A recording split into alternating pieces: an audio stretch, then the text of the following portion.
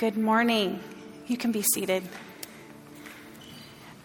My name is Katie Smylie. I'm one of the shepherds on staff. And as Jeff mentioned earlier, today is a Response Sunday. And if you've been around here for any length of time, you know that Response Sunday means every 3-4 months, depending on a little break in the scriptures or when we feel it's appropriate, we take a service dedicated to remembering the scripture we've learned, remembering the things that God is doing in our own lives, the things that God is doing in our communities, and we talk about them up front.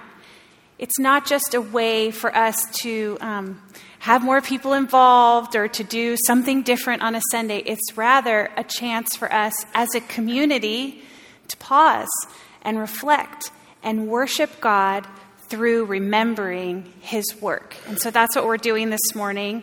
And I just want to give you a little heads up as the flow of things. If you're like me, sometimes you'd rather someone tell you what to expect. Amen? So we're going to talk at first here a little bit about Genesis, what we've been learning in Genesis, tying that in with where we are in the church calendar on Palm Sunday. And that's my role this morning. And then we're going to hear stories from different people in our community that are talking through this theme that Jeff mentioned earlier of expectation, how we have different hopes and dreams, and we're watching God work. But in our humanity, we don't always know exactly how things are going to work out. Genesis is written as a narrative. So narratives in Scripture tell us how things happened, but there are certainly places in Genesis where I wish I had a little more information, and I'm sure you did too. But a narrative's written in order to take us down a road, to help us learn something about God. And when Moses wrote Genesis, what he was trying to do was point us in a direction to help us figure out who we are, who God is, where all this came from, and what our relationship with him ought to be like as we live our lives. Because it's a narrative, the same threads will weave their way through over and over again as we read through Genesis. And we've all seen that to be true. We've seen that God is creator. We've seen the sinfulness of humankind in every character of the narrative of Genesis. We've seen this beautiful and intricate way that God has used all of his creation, the ones that seem like good guys and the ones that seem like bad guys. He uses them all to his glory and for his purposes.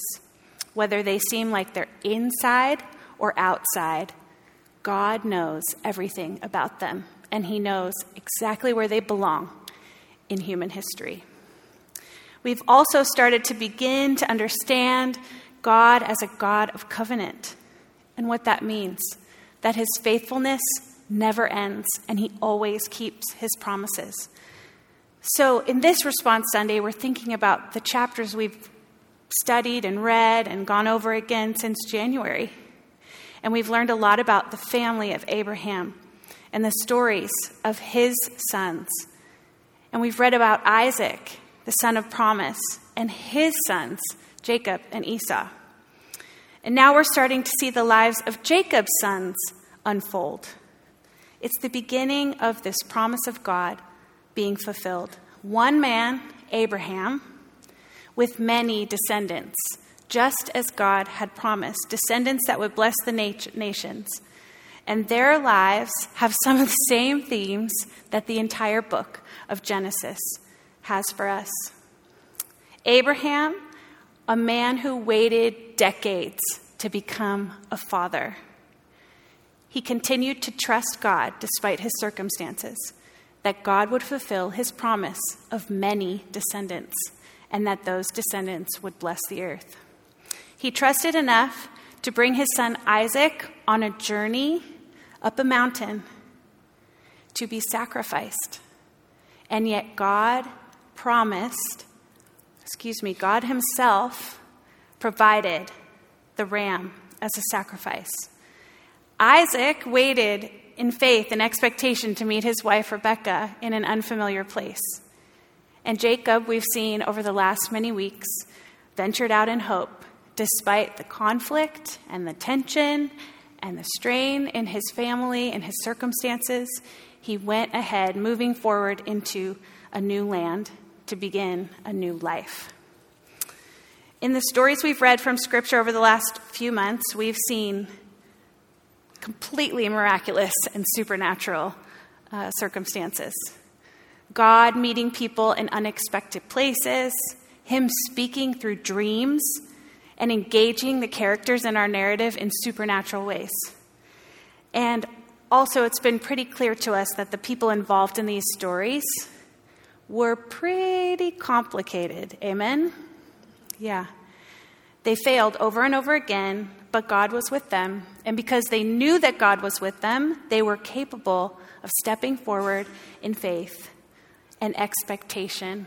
Knowing who God was gave them confident expectation that whatever step they would take, he would walk with them on the journey, no matter what happened.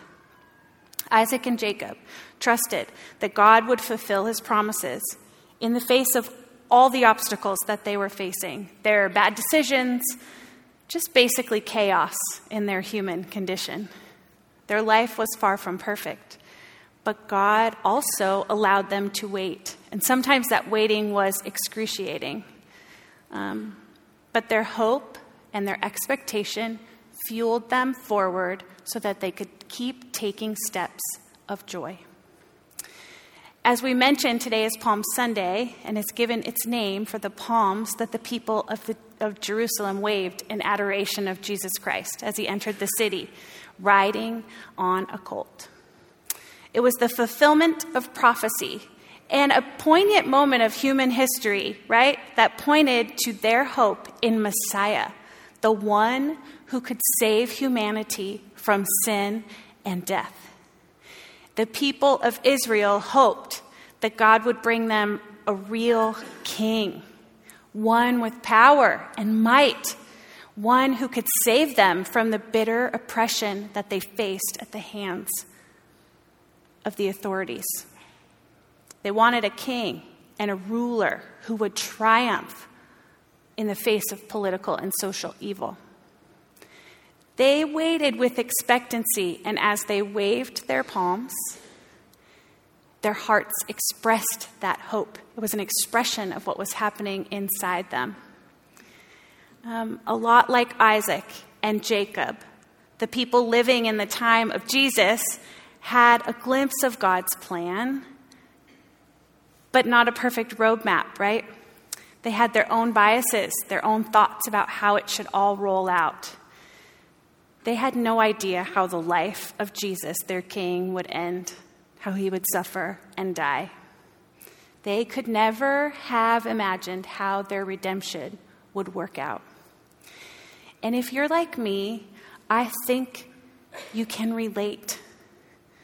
When we believe in Jesus, we have expectant hearts. We sang this morning about our worship of a God who will put all things right, who's in all things and through all things and holds all things together. We believe that. We trust it to be true. We know that God's goodness is over all. But we're also human beings who've been around the block a few times, long enough to know and to see the pain and the struggle and the all-around out-of-controlness our lives have to offer. I'm sure to a person, we've all wondered, how exactly is God going to work this out for my good and his glory? What is he up to anyway? The narrative of Genesis points us to the heart of God, a God of hope, a God of covenant, who fulfills every promise he makes. In every pit, in every mountain, in every valley, he is there. And we see this as we think about Palm Sunday too, and look towards Easter. The same God who breaks through our expectations is more than we could ever ask or think.